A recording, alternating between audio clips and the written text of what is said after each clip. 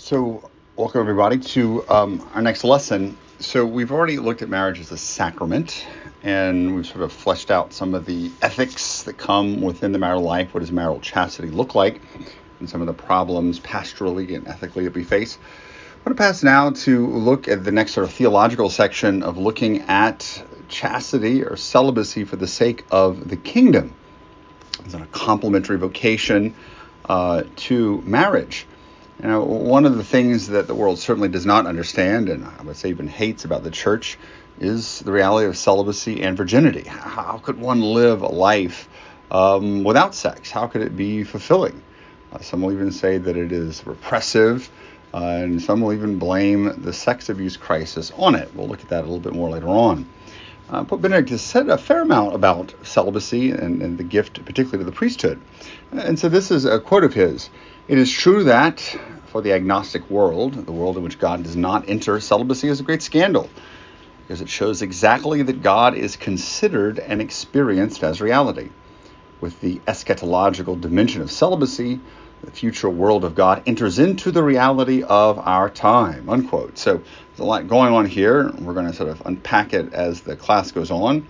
First, it's a scandal, a stumbling block, as we've already seen. People have a hard time understanding or overcoming it. Inside of the church, too. It's probably the main reason that people hesitate to commit their lives to the priesthood or religious life or some form of consecrated life. And there are, of course, calls to get rid of it from within the church, particularly to get rid of married priesthood. It would cure the vocation crisis. I always found it ironic that there's no equal call or parallel call for getting rid of celibacy for religious sisters or consecrated. Why not? It seems like another expression of the patriarchy. The men get all the power and they get to get married. What about poor women? I think it just shows that maybe there's not really a very well thought out process there. But anyhow, we're going to spend time looking today at the scandal of celibacy in the church, drawing heavily from the section in Theology of the Body on celibacy for the sake of the kingdom. And so, again, we're not going to look at it necessarily as a whole, but I gave you the assignment to read about it. We're going to sort of intersperse ideas from John Paul II throughout the context of this overall reflection. The first question, I think, is the most important, and this is sort of for your own theological understanding, but also for just a very basic apologetic approach. Why celibacy? Why is this? Why does it exist? How do we give a reason or explanation for why celibacy exists as a practice in the church? You're going to hear that it's a medieval institution to make sure priests and the church can keep their property or things like this. But let's get to the real reasons and to sort of flesh this out in the brief amount of time that we have. First of all, forms of celibacy are men and women who renounce marriage exist in other religious traditions, mostly as a form of asceticism, for some of them in this sort of picture understanding the world and the flesh is bad, so they're rejecting the flesh. You see this in Buddhism, not necessarily they're rejecting the flesh, but they're living this very ascetic life, these Buddhist monks. But we don't see it in Judaism. Up until the Quran, those waiting for the Messiah, it was seen as a curse. We've already looked a little bit about that. People bewailing their virginity or not having children. Why? For this Jewish tradition, because of the command to be fruitful and multiply, and more importantly, the desire or the hope, or even the responsibility that women had to be the mother of the Messiah, to be that virgin, that handmaid who will be chosen. So to die unmarried or barren was seen as a curse. So why did celibacy then become a thing in Christianity? Like I said, John the Baptist, we believe, wasn't married along with the people in the Qumran sect. They were sort of really waiting for, and they knew that the Messiah was coming imminently. But outside of that, why for Christianity? And I'm going to give the main reason, which is just clearly the most obvious one, and I think most people just don't see, is because Jesus was celibate. He didn't marry. We have no evidence of this craziness with Mary Magdalene or any of these other types of things. So the reason that people throughout the history of the church have renounced marriage for the sake of the kingdom is because Jesus did, and it's an imitation of Christ and an imitation of Mary, who we've always believed, church tradition, remained virginal and was married to Joseph, but in with a little different sense. So it's a participation, in fact, we could say, in Christ's own celibacy or virginity. So John Paul II in Theology of the Body, Audience 75, chapter or paragraph 1, says, continence for the sake of the kingdom carried above all the imprint of likeness to Christ, who himself, in the work of redemption, made this choice for the kingdom of heaven. Well, why was Christ celibate? Well, theologically, because he was married to the church. He came as the bridegroom to marry the church. And so we can see, the virginal and Eucharistic and spousal imagery all present throughout here. That would be developed in some other deeper class. But ultimately, because Christ was not married, an imitation of Christ, the church takes up this practice. Second, and this is the real important part for theology, and particularly theology of the body, is that it is an eschatological sign. Remember, eschatology pointing to the last things, to the next life, particularly to point to heaven, where we believe from Scripture, people do not marry nor are given in marriage. And there are going to be two passages that are important. One, Matthew chapter 19, verses 11 to 12. Not all can accept this word, but only those to whom that it is granted. Some are incapable of marriage because they were born so. Sometimes the translation says eunuchs, because they were made so by others. Ouch. And some because they have renounced marriage for the sake of the kingdom of heaven. Whoever can accept this ought to accept it. And the other passage, Matthew 22, verse 30. At the resurrection, they neither marry nor are given in marriage, but are like the angels in heaven. So here the clear statement, there's no marriage in heaven. Why? Because marriage is a sacramental sign of the union of Christ and his church. In heaven, you're going to be participating in the wedding supper of the Lamb, so you don't need the sacramental sign. So what happens is, and this is the key, celibates, for the sake of the kingdom, begin to live this reality now on earth. They're living heaven on earth. This is what Ratzinger said. The future reality is lived on earth. So while it's not a sacrament, as marriage would be or priesthood would be, celibacy has sort of a quasi-sacramental value. Within this, John Paul II also talks about it, and we're going to look at it later in the semester, that the celibacy is a sign that the body tends towards glorification. So because it's pointing to the next kingdom, it's also pointing to the resurrection. So what does it mean to share in the Spirit, to sort of begin to share in that resurrected life? But it shows ultimately, though, the finality of our choice. It's not just about the future fulfillment. It has something to do with the choice we make on earth.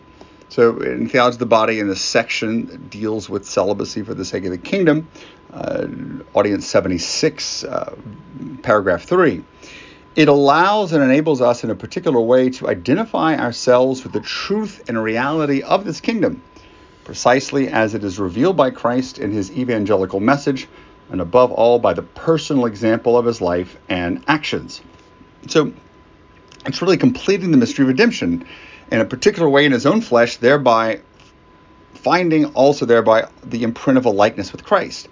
And so yes, because Christ's body and resurrections pointing to the next life, we are sharing that too. This is what it is all about. It's a participation, as it were, in that mystery of redemption, and Christ is implanting his likeness, implanting his Spirit in us now. Third, I guess in a certain sense, a very practical way, and this comes from the Catechism. It has a section on chastity or celibacy, 2349. It exists so that those who give up marriage for the sake of the kingdom, can love God with an undivided heart. So we're going to talk about this a little bit later on. That it is a sign of belonging totally to God, of not being attached to the things of the earth. Now, of course, we can see this as one of the evangelical counsels, along with poverty and obedience. And this is why it's connected. You're not connected to your own will. You're not connected to material wealth. And you're not connected to this physical pleasure or the reality or the good of marriage. So it really, as much as it's giving up sexual activity and marriage in the body, it's really more about the heart. And this goes back to our discussion we had already about purity of heart. It is an expression of the purity of a heart that is attached to God, that sees God. And so there's a contemplative and prayerful dimension of this too. And so the reality we live in our body should reflect that sacramentally what goes on in the person, in the heart, in the interior state. So it doesn't mean that these individuals, such as myself, who have given up marriage for the sake of the kingdom, can't love others, but we are there to love God and to give ourselves to Him totally with that undivided heart, that we belong to Him. Fourth, this is maybe sort of the more practical reason. So as much as we can get into these deeper spiritual, eschatological reasons, or even sacramental reasons, there's a practical reason too. And that is so that we, those who renounce marriage for the sake of the kingdom, can have the freedom to serve Christ. We go to St. Paul in 1 Corinthians chapter 7, verses 32 to 33. He says, I should like you to be free of anxieties. An unmarried man is anxious about the things of the world, how he may please the Lord, but a married man is anxious about the things of the world, how he may please his wife, and he is divided. So, Paul was not married, gave him the freedom to do all of his apostolic travels and missions. And so the person who is celibate, who doesn't have to worry about, let's say, a job necessarily, although consecrated virgins can worry about jobs, but don't have to worry about taking care of the kids or pleasing a wife or all the things that do happen. You can really serve the Lord in a much deeper way, and not only through service to others, but in your own prayer life and having that deeper contemplative communion with Him. And that's the key. It's not just the physical service. You're free to preach or to say Mass or to travel and do missionary work or to teach or be in the hospital. It really is about contemplation and about worship. There's got to be a deeper spiritual dimension, as we're going to talk about later. If it's just this thing that's imposed from the outside, rules and laws, it's going to become oppressive. There needs to be a grace to live it out from the inside of the heart. Now, in this idea of sort of the celibacy for the sake of the kingdom, particularly for the priest here, as a form or connected to contemplation and worship, he talks about this about in the Old Testament. Priests had to dedicate themselves to worship only during set times, and marriage and the priesthood were not compatible. So these Levites were not. Levites, were not married. So there were certain exceptions there. And why? And this is what he'll say. Because of the regular and often even daily celebration of the Eucharist, the situation of the priests of the Church of Jesus Christ has changed radically. From now on, their entire life is in contact with the divine mystery. This requires on their part exclusivity with regard to God. Consequently, this excludes other ties that, like marriage, involve one's whole life. From the daily celebration of the Eucharist, which implies a permanent state of service to God, was born spontaneously the impossibility of a matrimonial bond. We can say that the sexual abstinence that was functional was transformed automatically into an ontological abstinence. Thus, its motivation and its significance were changed from within and profoundly. And so what Ratzinger will say elsewhere is that Lord becomes the priest's inheritance in the Old Testament. This is what I get. I don't have a tract of land in the Old Testament. The priest didn't. I belong to the Lord. The Lord is my inheritance and enables me to serve and offer fitting worship. So there is that intimate connection to the Eucharist. And so you see, it's just not purely utilitarian. There is a functional dimension to this. I'm not denying this at all. But there's a deep spiritual dimension of adoration and contemplation. But finally, celibacy is a loving response to a call from Christ. This idea to give up marriage for the sake of the kingdom is not something natural. We talked about that natural inclination to sex, the natural inclination to marriage. To renounce that has to be something supernatural, a call that comes from without, but has to be accepted and experienced from within. And so the call comes, and so celibacy isn't just, I am doing this. It's not a monologue. It is a response. And as we talked about in moral theology, it's not a response to a law, or this is fundamentals, but a response to a person. And so this is going to be from Theology of the Body, number 79, paragraph or section 9. I'm going to read it in its entirety.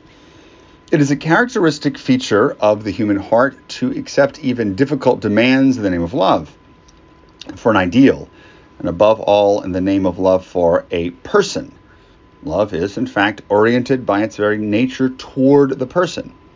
And so, in this call to continence for the kingdom of heaven, first the disciples and then the whole living tradition of the church quickly discovered the love of Christ himself as the bridegroom of the church. Bridegroom of souls, to whom he has given himself to the end, in the mystery of his Passover in the Eucharist. And this is the real key section here. In this way, continence for the kingdom of heaven, the choice of virginity or celibacy for one's whole life, has become, in the experience of the disciples and followers of Christ, the act of a personal response to the love of the divine bridegroom, and therefore acquired the meaning of an act of spousal love. That is, of spousal gift of self, with the end of answering in a particular way the Redeemer's spousal love. A gift of self understood as a renunciation, but realized above all out of love. Unquote. So again, it's not chosen out of pure obedience that the church is here to oppress us. It's got to be a free choice, and one out of love for Christ and of souls. It's got to be the primary motivator. A love that desires, in that spousal gift of self, to give of oneself completely, both for men and especially for women. So those are kind of the basic reasons that we can give for celibacy. So this idea that it was just imposed from without, no.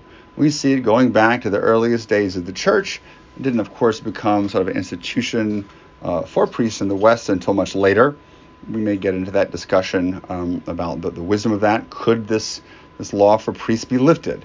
I think most priests that I know would not want to be married. They like and they cherish their celibacy and the freedom it gives them and the depth of spirituality. So just several things to keep in mind here as we sort of reflect a little bit more on these reasons for celibacy or continence for the sake of the kingdom. The first is that it has to be a free choice. Even though it's a requirement for priests, or most priests in the Western Church, it is never forced. It must be discerned and freely chosen, because it has this sort of like covenantal dimension because of the gift of self. That's why you belong. You've committed yourself in this covenantal relationship. That's why you can't be married. But it's never forced. It has to be discerned. It has to be freely chosen. There has to be a grace to receive it. So John Paul II says that continence for the sake of the kingdom is the fruit of a charismatic choice. So this idea, it has to be grace, and it's an exception to the general rule of life, he says. Balthazar talks about the stream that all baptized people are in. And most of the people like a little fish going in the stream. The celibate's plucked out in order to belong to God, but also to serve those who are in the stream. We'll get a little bit more into that. But it's a conscious and voluntary renunciation of the good of marriage. We're not denying the marriage is good. We're not saying, I'm getting rid of marriage because I can't be celibate, or I don't like marriage, or it's a bad thing. No, this is a good thing that I am going to give up. And so we're subordinating our concupiscence, even our good desires for marital union, to the power of the Spirit given as a gift. And so, second, it does take a gift, a grace to live it out. The church has always been clear in that. We can't just white knuckle celibacy. If you do that, you're going to drain yourself and you're going to make everyone around you miserable. Because it does. For it to have that deeper quasi-sacramental significance, it has to go beyond purely natural capacities. And so, celibates and married both receive their own gifts of the Spirit. It's not going to make it easy. It's a good challenge. As long as you got those hormones in your body, as long as you're dealing with concupiscence, there are going to be times of struggle. But in time, as we talked about, the chaste person is able to gather themselves. And they're going to choose purity of heart, and it makes a greater freedom in the gift of self.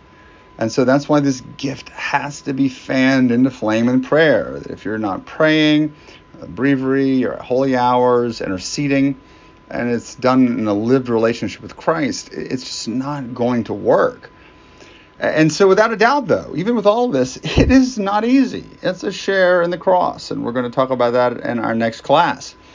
It's a renunciation of the most fundamental of human desires. Not a suppression. We're not suppressing ourselves, but almost, a rechanneling. It's always a challenge, but I think it does get a little bit easier as you get older. It's how things work. The body doesn't have the same energy and vivacity it did when you were young. It never gets easy, but it does, I think, get a little bit easier, particularly a priest after you've done enough marriage counseling. You're thinking, whoa, I don't know. I thought that was going to be easy, getting married, and we've talked about, we're going to be living the theology of the body. No, there's the cross. There is definitely the cross. Here's a powerful quote from Bon Balthazar, and someone shared this with me as a seminarian, and has really inspired me ever since, particularly when I contemplate the idea of celibacy and renunciation as a share in the cross when things are not easy. He says, while maintaining total simplicity in their attitude to sexuality, these are consecrated people, celibates, look on the consecration of their sexual powers to God, which I think is interesting. You're sort of setting aside yourself and your sexual powers as a most serious matter, affecting their priestly vocation at the deepest level. Ready for a possible lifelong struggle, priests, although I think you could say women's religious or women's consecrated, regard the unsatisfied longing for completion and the loneliness of an often unsuccessful priestly ministry as a grace of participation in the cross of the Lord. So over the years, several things have jumped out at me. One I've already said, consecration. We talked so much about sexuality as being holy and sacred and needs to be reverenced. Here, we're recognizing that, and even more so setting aside for holiness, setting aside for the Lord. But he also talks about this unsatisfied longing for completion. The struggle isn't just, I have to give up sex and sexual pleasure. No, it's a desire to give of oneself and to receive, and for that companionship that is so good and important for living out a healthy life, men and women. But he also points to the fact of the loneliness of an unsuccessful or often unsuccessful ministry. It's going to be tied to the struggles priests experience in other areas. Go read Diary of a Country Priest. Priests struggled. There are going to be struggles. And so it's just connected to all of that. Priestly life is a joyful life. It's not a miserable life at all. I guess you can make yourself miserable. But there are going to be struggles, and there's sometimes going to be feelings of isolation, and this is what you signed up for when you say yes to it. So I think part of it is, we're going to see in our next class, we've got to be realistic. We can sit and have all this theology about celibacy and theology of the body and virginity. Same thing in marriage. But let's talk about what really goes on in marriage, the struggles that are really faced, but the same thing with celibacy. But along with this, and this is that sort of third reflection under this, looking at the different reasons of celibacy, it's got to be more than simple asceticism. I've repeated this. If that's all it is, if I'm just giving up marriage so that I can, Exodus 90 for the rest of my life, it's going to crush you. It's going to crush you. because and this is, I think, is the key, at least for my understanding. You're not doing it for yourself primarily. You're like, I'm gonna discipline myself. I'm gonna be so holy. I'm gonna be consecrated to the Lord. No, the real key for purity of heart and celibacy is it's not primarily for your own sanctification. There may be some people who disagree with me on this, but it's done for an embrace for Jesus, to belong to him, but also for others. So we talked about it. People need our purity of heart. They need to be loved, and that possession in detachment. So celibacy is not an ends in itself. And I think sometimes people say, well, they approach it like it's an ends in itself. No, it's a means to an ends. And why? We are celibacy for the sake of the kingdom, for this greater good, for where we're going. And so as a result, it ties back to this idea that it's an expression of love, the spousal meaning of the body. If celibacy is spousal, then you know what? It's got to be done out of love. And there are going to be struggles in love, but because I love my spouse, I'm willing to give of myself. And it takes the burden, and it makes it light. It makes it joy-filled. Sometimes it's not, and that's going to be realistic. But if it's taken out of love for Christ and for others in order to serve, particularly for the diocesan priest, whose whole sort of life is ordered towards service, mediation, intercession, it's going to be crucial. Now, a big part of sort of moving on here, a big part of our understanding of celibacy for the sake of the kingdom in the history of the church and also in theology of the body is looking at these two vocations, or we're going to talk about states of life, marriage, belonging, as I say, to another person totally, and then celibacy for the sake of the kingdom, whatever form it takes, as another state of life of belonging to Christ totally. They complement each other. Now, in the traditional church teaching, celibacy for the sake of the kingdom is seen as better or more perfect. And now this kind of riles people up, but let me explain why. Because in the history of the church, particularly as St. Thomas will express it, its end, its final goal, its final cause is better because it's ordered towards the supernatural primarily, living for the next life. Marriage, as much as there's a sacramental dimension to it, it's very much rooted in this life, bringing children for the sake of the good of the church.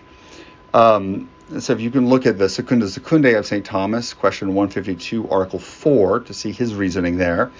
But also in Theology of the Body, number 77, point 6, or paragraph 6, celibacy is superior. John Paul II says it because of the motive of the kingdom of heaven.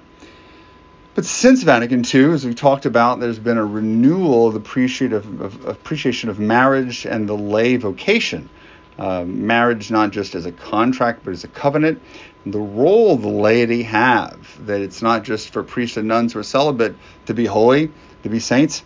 Everyone's called to be a saint. In fact, the holiest people I know tend to be married people, which should be a reality check for priests in particular. And so the rooting, though, is this reality, the renunciation of marriage is the renunciation of a good. So even though we may say that celibacy for the sake of the kingdom is more perfect or better because it's final end, it's not saying that marriage is bad. No, it's a really good thing. You are renouncing not an evil, but a good. So it's not like saying I'm renouncing murdering people to be pro-life. No, you shouldn't be murdering people in the first place. I'm giving up crystal meth or something which is terribly bad. No, you're giving up something which is really inherently good, and you should desire for the sake of another good. So in reality, if we understand it properly, the renunciation inherent in celibacy for the sake of the kingdom is an affirmation of marriage as a good. It's a giving up a good, or even a great, for a better. John Paul II will talk about, in Theology of the Body, continence is sort of somewhere between renunciation and love. There's a negative and a positive sense. So I am, yes, renouncing, that's the negative sense, the good of marriage, but I'm choosing Christ. I'm choosing the Lord. So there's a spousal good. I'm giving myself. We're going to get back to this a little bit later on and just sort of the practicality of getting people to understand and appreciate celibacy. So the two vocations are not in opposition, or one is technically always the better one to choose. Since Vatican II, there's an emphasis on complementarity because both of them are manifestations of spousal love. And Christian perfection is not going to be judged on, oh, well, you were a priest or a nun, you get to go to heaven. No, it's measured by the standard of love. Quite possibly priests and nuns will be judged in a more harsh way, more rigorous way, but we've got to see these two working together. And it's been such a great gift as a priest to have so many married couple friends. And it's going to be essential for you fellas as a priest to get to know married couples and to be part of their life where you can feel the love and in a very real, practical, pastoral way that you can both accompany each other. We'll bring in, particularly for a parish priest, bringing in this idea of accompaniment. It's so crucial. So, and if you're going to understand celibacy then, because of this complementarity, that you're going to have to sort of see celibacy in light of marriage. We talked about as that gift of self. So a lot of the terminology that we use for marriage, particularly in theology of the body, can be applied to celibacy for the sake of the kingdom. Married person gives his or herself to one totally, and the celibate gives themselves to all. This is one of the big distinctions Balthasar makes. This heart that is meant for all, a gift of self, a radical availability. And with it, there should be a freedom of the gift. I should want to, because it's motivated by love. I've learned to control my passions. But the real interesting thing is just as there can be contraception, that refusal of the gift of self, total gift of self, in marriage, it can exist as a celibate, where you can hold yourself back, or as a priest choose to live a bachelor lifestyle. I remember when I first heard that, I said, whoa, priests can contracept. Oh yeah, they can. They absolutely can, by not being open to life and not being willing to really give of themselves. And so, if you take the spousal analogy and you take the language of John Paul II and apply it, that celibacy for the sake of the kingdom is just another expression of the communion of persons. It's a new form of intersubjective spiritual communion. And there's a fruitfulness that comes with it. And that was, my experience over at UL and my time in ministry. We go to Luke chapter 18, verses 28 to 30. Lo, the apostles, Peter says to Jesus, we have left our homes and followed you. And what does Jesus say in return? There is no man who has left house or wife or brothers or parents or children for the sake of the kingdom of God who will not receive manifold more in this time and in the age to come eternal life. These are the spiritual sons and daughters that you receive, that the Lord gives you in the great joy of celebrating with Him. It's something that well, let me put it this way, there's a Eucharistic connection here too, because, you're giving of self in the Mass and your people are joining with you. And so it's Christ giving Himself, but it is also you. And so there's a real deep bond that is connected, that we're all sort of connected in the Eucharist, but that's going to be for your Eucharistic theology class. Here's a little point that came to me a while back and I've been reflecting on. So this is Luke chapter 18. Luke 15 is the prodigal son. I've been reflecting a lot on that lately and how all these parables of Jesus connect back to the prodigal son. So remember the older son who was not married, still living at home. He compares himself to the younger son and sort of says the father's not fair. It's not fair to him that he goes and does all these things and he gets to be celebrated.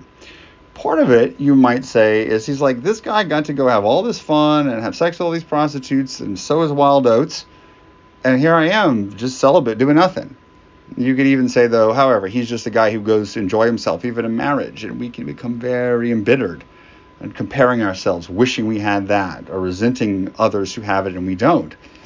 But what the key is whenever he says to the father, you wouldn't even give me a kid to celebrate with my friends.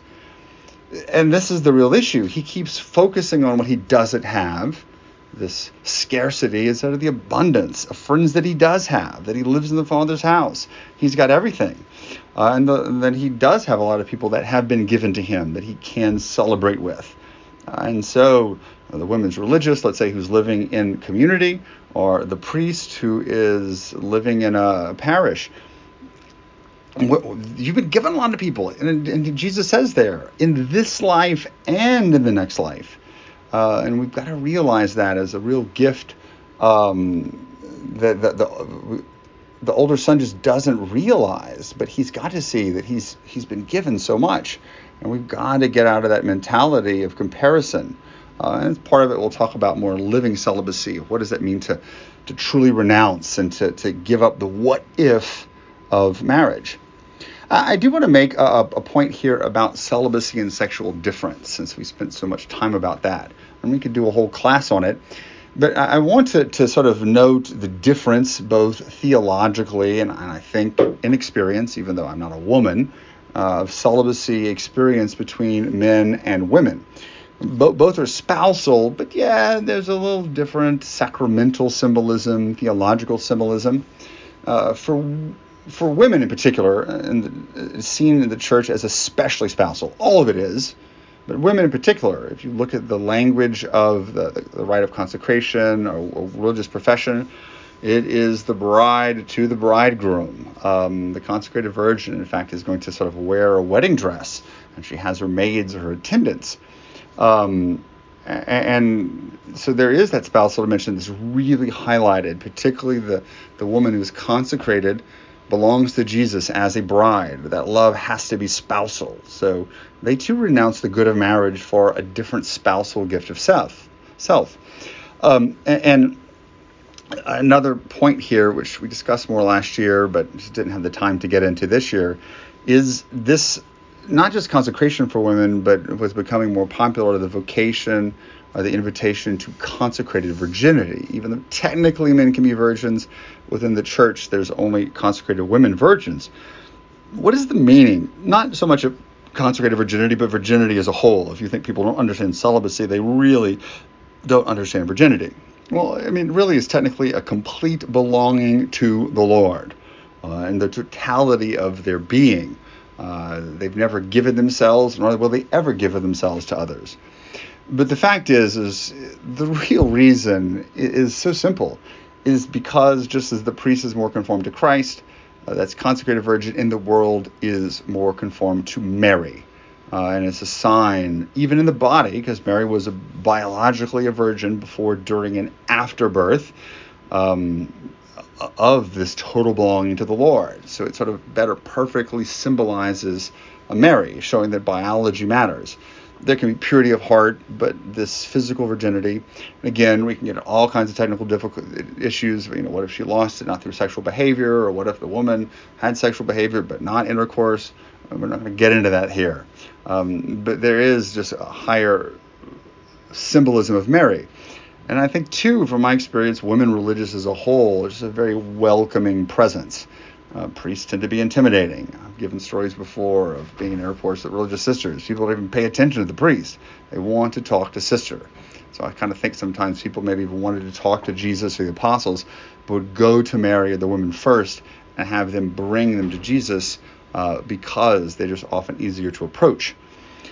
I just want to offer the one insight from a former directee of mine and who's now in formation in a women's religious order on virginity and its importance. And I think there's some profundity here that I'll share with you, and she wouldn't mind me doing it. She said, there is a certain joy in letting yourself be set aside for the Lord alone. In this light, virginity is a gift to be given and one which gives in return.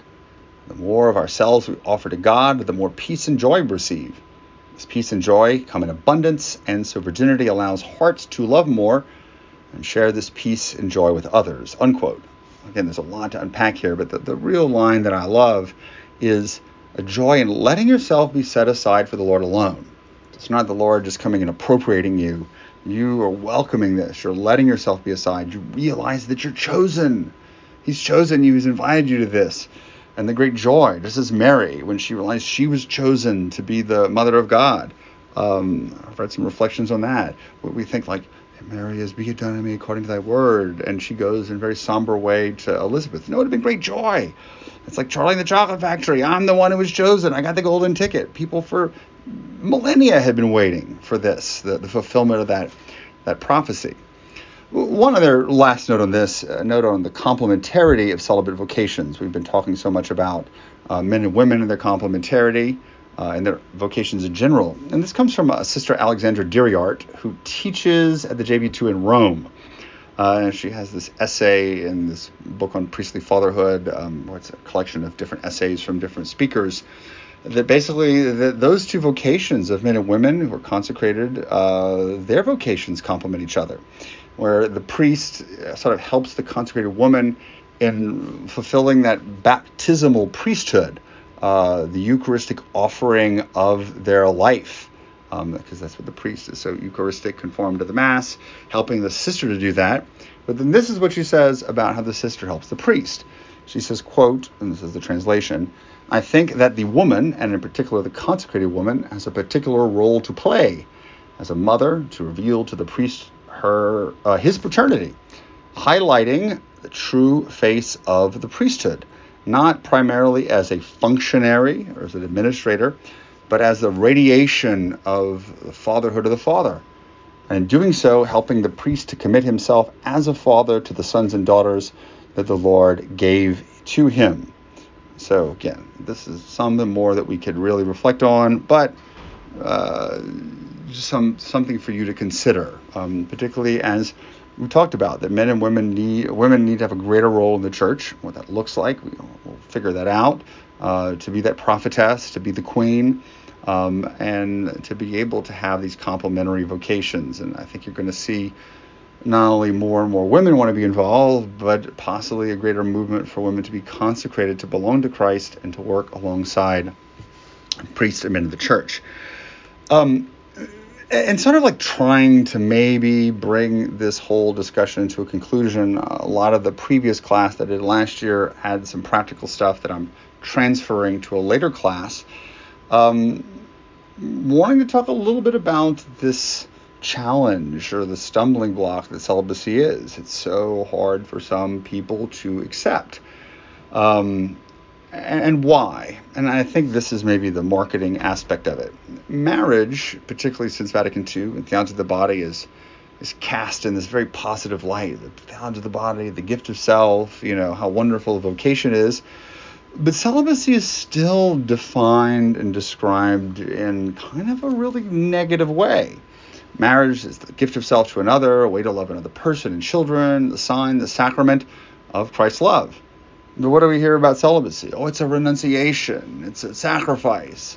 And this sort of, not negative language as if it's bad, but we focus on what we give up. But I want to propose, just like with chastity or purity, it's not so much what you give up, but it is a good that you choose. We would benefit ourselves as priests, as religious, as the church, of describing it in a more positive manner. To make it not just more attractive, but accurately. If everything that we talked about today is true, that it is still about the gift of self. It's a unique way of loving others, a unique way of loving as Christ loved in the world, a chaste, celibate, virginal love. And so it's not just, of course, the way we describe it, it's the way we live it. Particularly too, the great attractiveness, as we've talked about over and over again. What's the great attractiveness of the moral life? It's not, this is so reasonable and it makes sense to me and this is a natural law. It's the joy that comes from living a moral life, living a life of following Christ.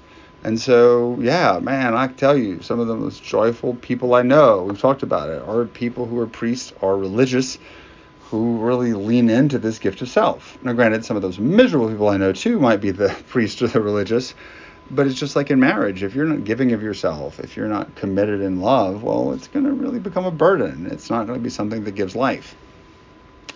So just sort of in conclusion, and this is landing the plane, but we're going to have to circle the runway a little bit before we do so. I'm going to argue that the church needs celibacy. It's a discipline. There's no doubt about that. The church could technically change it. Of course, this is the whole discussion of the Amazon Synod a few years ago. The problem was I think that it was just purely functional. That celibacy is seen as just a function instead of this understanding of the sacramental vision of what it symbolizes, what it means, what it allows us to participate in. But of course, as we've seen as a world and sometimes as a church, people have lost that sacramental vision. And we hear so much, and rightfully so, of the need of mothers and fathers, the family, and their love, and the culture and the civilization of love, and how the culture and the church and the family are built into the family. And I'm not denying that's important.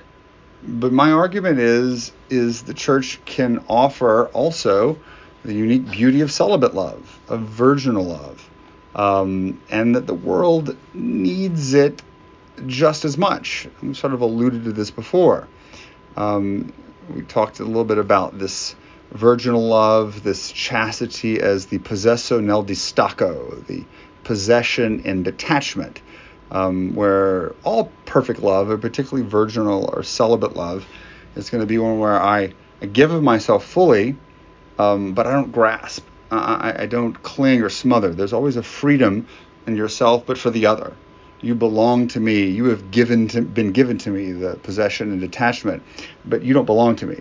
And so you see Mary, she's not grasping at Christ. She's letting him ascend into heaven. She's letting him go to the Father on the cross.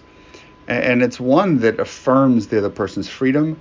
It affirms their dignity, but still is very real. And even there's the heart in it. It's got to be emotional. The celibate isn't going to, I'm loving in a very detached way. Father Jacques Philippe talks about it. People need to know that they're loved and experience it. And it's a risk, no doubt,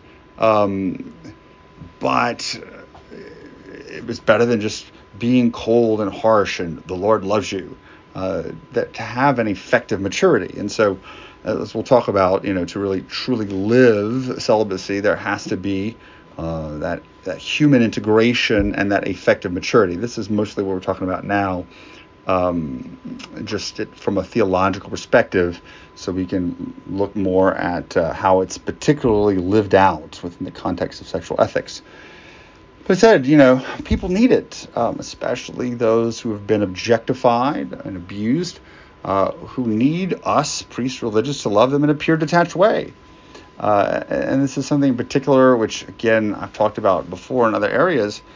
Celibacy gives us a certain solidarity with the marginalized and disabled, those who struggle and can't claim sexual rights.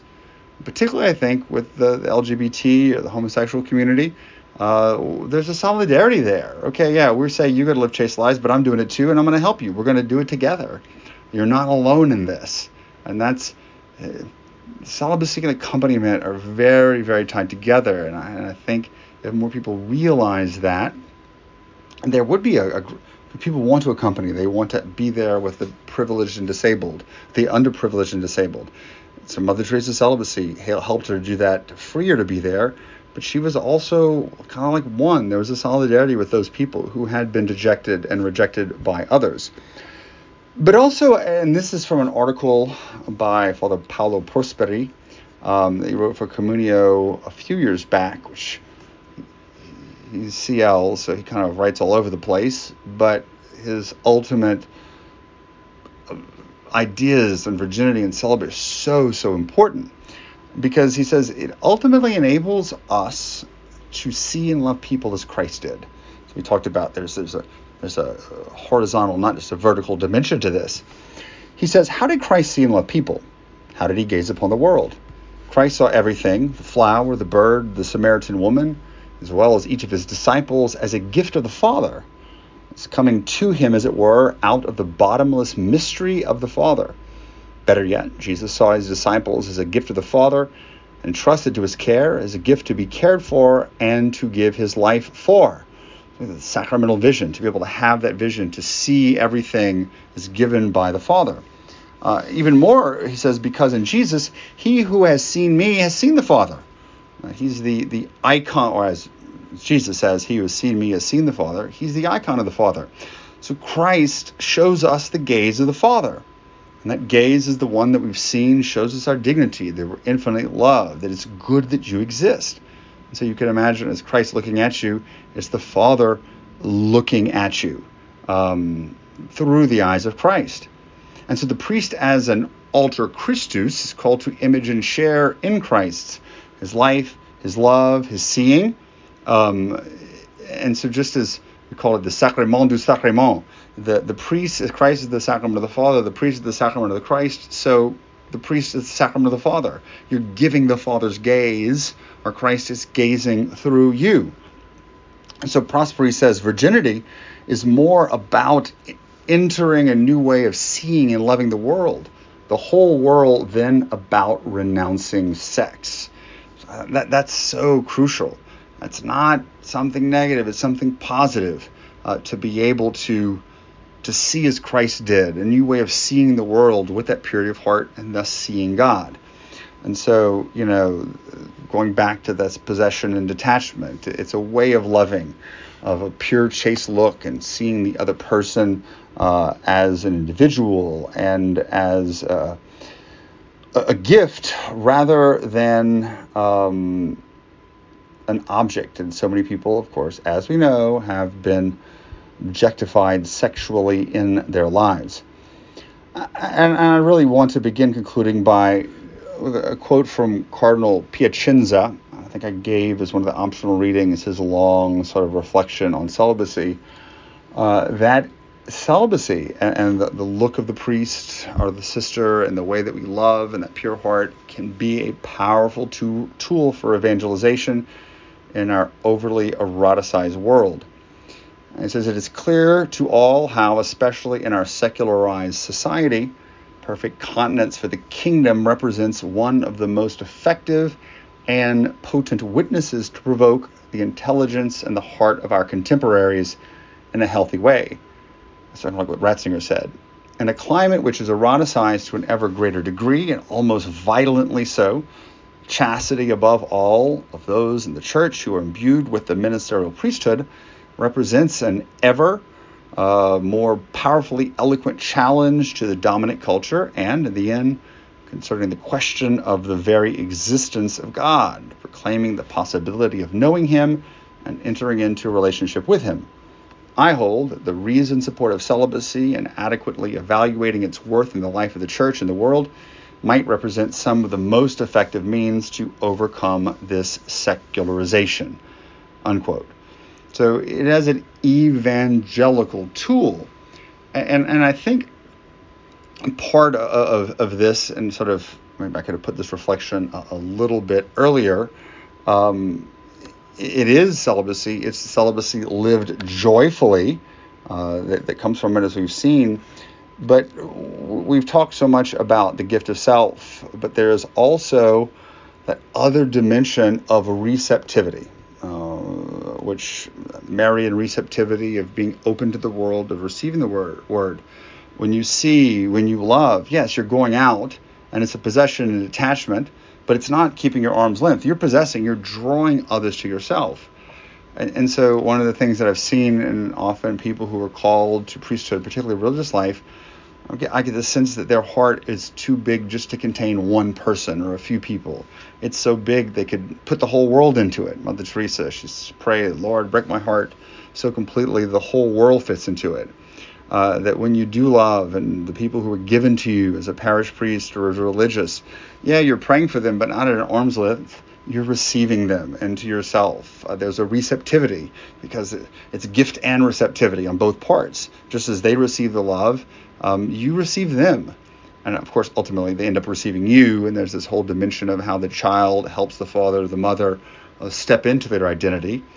But you're creating a safe place for them, creating a home, a place where they belong.